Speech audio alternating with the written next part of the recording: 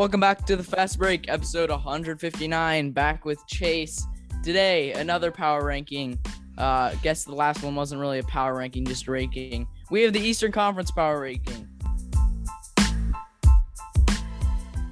And Chase suggested that we do it in tiers, so that's what we're going to do. Groupings, rather. I'll start from the bottom, as we do. I'd say this grouping has 4 teams. That's my personal opinion. These 4 teams all had top 5 picks in the last draft, which to me shows that they are the 5 worst teams in the East. There was only one team from the West that managed to get a top 5 pick, which shows that the worst teams in the league are in the East. And these teams, from worst to best, I have the Pistons, Magic, Cavs, and Raptors. I can talk about them individually after you tell me your thoughts and who you have in your bottom tier. All right. You just did 15 through 12, correct? Well, your tier can be bigger if you think there's another team in your bottom tier. No, I'm gonna agree with you. Actually, I probably have 4 teams that aren't gonna compete at all. Not all. I think only 3 of these teams had top 5 picks, but I got Magic, Pistons, Wizards, and Cavs. Oh, okay. We can talk about this individually now. Magic and Pistons, I feel like, are a long way from competing at all, especially the Magic. I mean, they have nobody anymore, so I'm not really sure. They're probably last for me in the East. I don't know where they're going. Pistons, they have a lot of young talent, but I just don't think they're there yet. We'll see what K does, though. I'm excited to watch him play.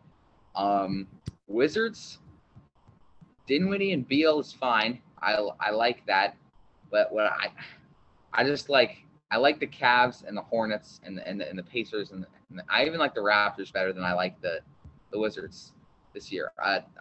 Beal is fine, Dinwiddie is fine. The front court, Thomas Bryant is never healthy, so we'll have to see what happens with him at center. You got Daniel Gafford, Montrezl Harrell. Yeah, Montrezl Harrell, that was big. And then Rui Hachimura will probably play the 3. KCP, Kuzma. This is where my disagreement is. I have the Wizards higher, and you don't have the Raptors in. I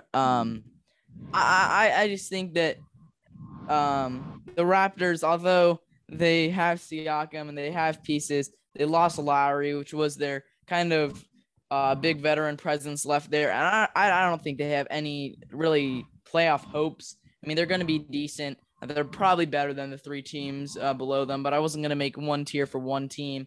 I just think, the Cavs, Magic, Pistons, I can't see them making a playoff push either. I'll just talk about the Wizards here. I just think they're much better. I mean, you mentioned all the players there. We think differently about them. I mean, Dinwiddie and Beal is great. KCP was the best 3-point shooter and perimeter defender on the Lakers. Then we have Kuzma, Harrell, Gafford, Hachimura, all Bertans. I mean, they have plenty of depth of all these role guys. I with experience too, plus young presence. We have Denny Advia from last year. Forget who they got this year, but Kispert. They got Corey Kispert, who I think will work fine. But I just think they're a lot better, and I think they actually have a chance of probably making the play-in tournament more likely than actual playoffs. But I just think they're better than these bottom feeders. Yeah, I mean, I could definitely see the Wizards being good. I do think you're right. I have them at 12. They're definitely better than the Magic, Pistons, and the Cavs. But I think the teams in this tier, which for me is another 4 teams, I would say. Probably 4 teams here. And this is competing for the 8th seed and the play-in tournament. And it's these 4 teams. It's the Hornets, the Raptors, the Pacers, and Boston. The Celtics. I do not believe in the Celtics this year at all. Okay. You don't believe in the Celtics, but Jason Tatum is a top 10 player. He's gonna have to carry, Aaron. He's gonna have to carry. All right. I mean, if you're a top 10 player in the league, you probably should be good enough to take your team to the playoffs. But I think I have them at 8. So I do think they get in there. But it's going to be interesting. Hornets definitely have they had a lot of good draft picks, I thought. they definitely have like a good young core. Obviously, LaMelo, LiAngelo Ball, obviously the yeah, and new star of the team. yeah, but they also got Oubre, they got Plumlee, they got James Book Knight and Kai Jones and JT Thor from the draft. They did lose Devontae Graham, which is that's a lot of shooting right there that they kind of need. But at least they kept Hayward, Rozier, and LaMelo. They keep those three guys. I definitely think they can make a playoff run. Raptors already talked about it. I like Van Vliet taking over the point guard position that Lowry was at. And then Siakam, the good thing is they re-signed Norman Powell, which I like for the Raptors. Pacers, they're going to be good, as like they always are. Definitely competing like they always do with Brogdon and Sabonis and Turner. And TJ Warren will be back. So it'll be weird. But I asked Ben, I'm going to have to ask you now.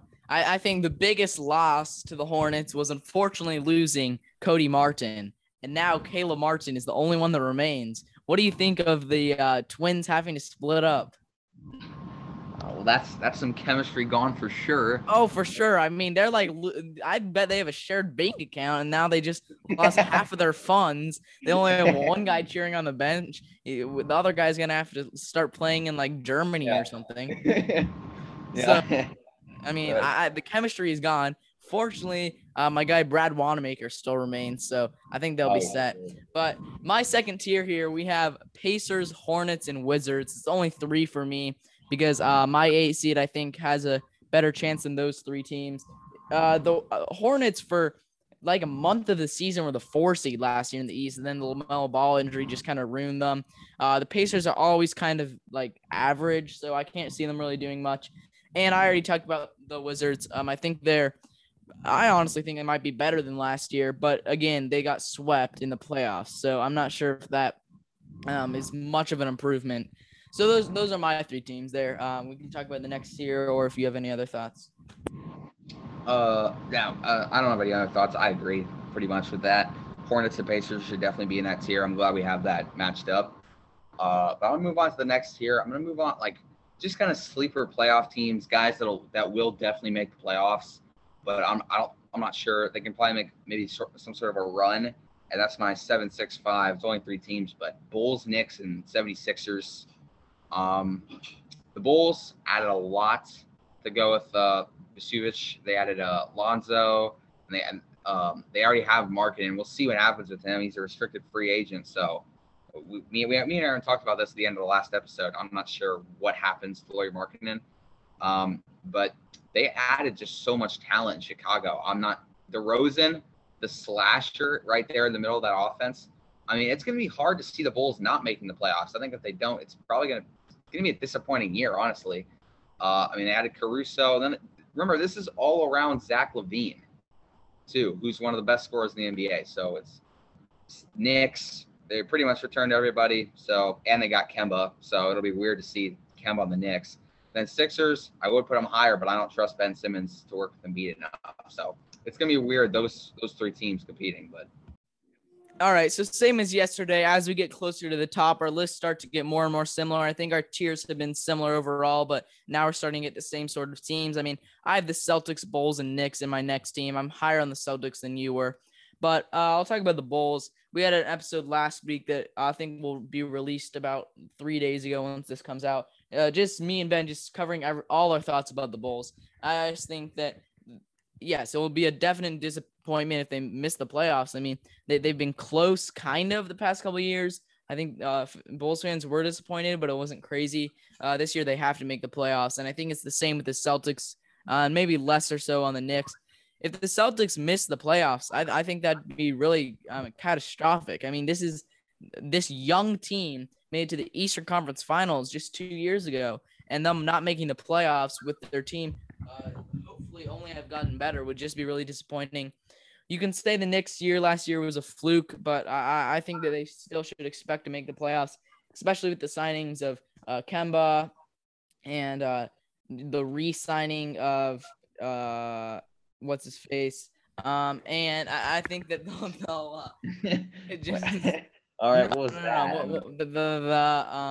He was an all-star, their star player last year. Julius Randle. Julius Randle, yes, re-signing for 4 years, 117. I cannot name names. The other day, I sat around for like 30 seconds trying to come up with Kelly Oubre, and I kept saying Kelly Olynyk for some reason.